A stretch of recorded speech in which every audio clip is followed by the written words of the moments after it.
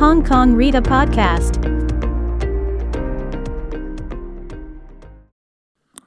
Ladies and gentlemen, good morning. I know we are a little delayed, so I will try my best to fast my words, so I changed to Mandarin. Honorable Teresa Young and Edwin, good morning, everyone. I am Li Nan, coming from China Resources Enterprise. I'm delighted to participate in today's forum.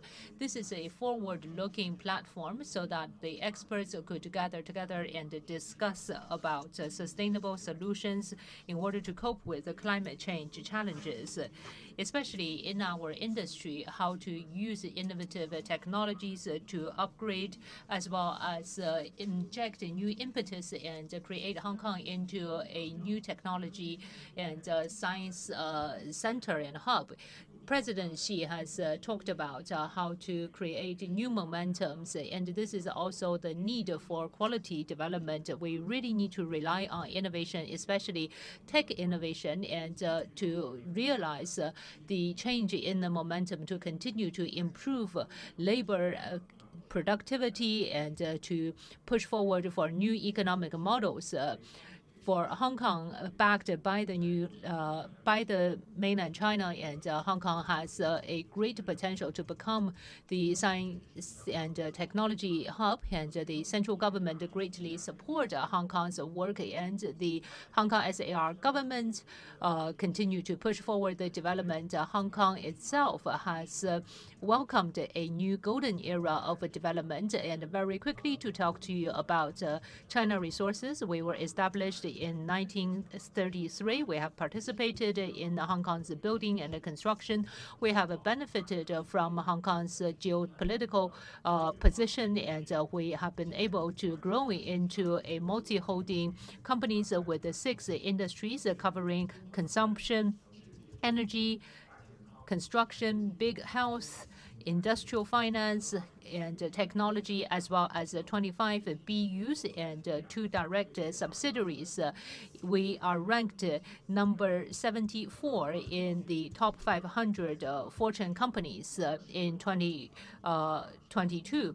And we are the first listed company for China Resources Enterprise of China Resources Group. And we have been established for 30 years. And for the past 3 decades, we have participated in beer, cement, construction, and various M&A projects, and continue to spin off new projects. We have China Resources Land, China Resources Beer, and China Resources Supermarket, etc. And those are all listed in Hong Kong. At the moment, we are one of the major forces to develop our business in Hong Kong, and a major propeller of our business. We also have Hong Kong China Resources various work, and we also have Pacific Coffee. We also participate in this area of work. We have the Institute to push forward for the research transformation and to continue to help with Hong Kong's transformation.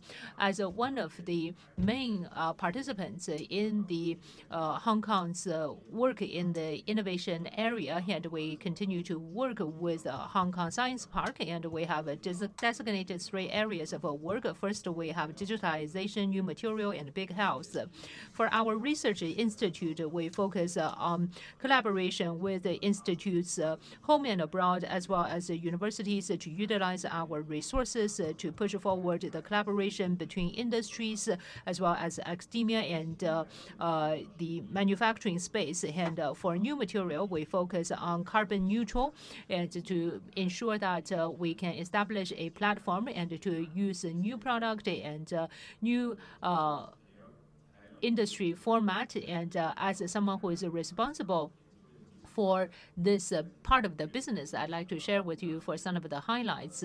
For this year, we had worked with Hong Kong PolyU and established a joint memorandum of understanding, and we have established a research institute into carbon neutrality and to provide important support in this area on how to reduce emission reduction. In the meantime, we also hope to nurture talents, and this collaboration is based on China resources, rich resources, using Hong Kong as a very important window to collaborate Hong Kong and the outside world, to use universities' resource and to utilize it in manufacturing and to build a very important manufacturing, academia, and industry collaboration. As the super connector, the research institute continue to follow the principle of going global and introduce coming to China, and we continue to gather talents from home and abroad. And last Friday, we had worked with Hong Kong PolyU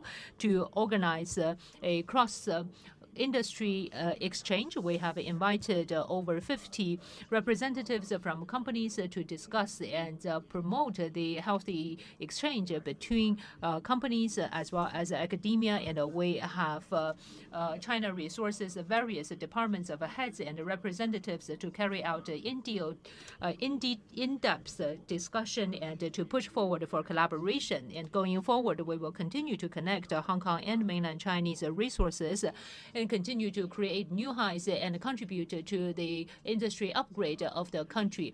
For Hong Kong's textile and apparel business sector, this is the mother industry of Hong Kong in terms of our quality of the export.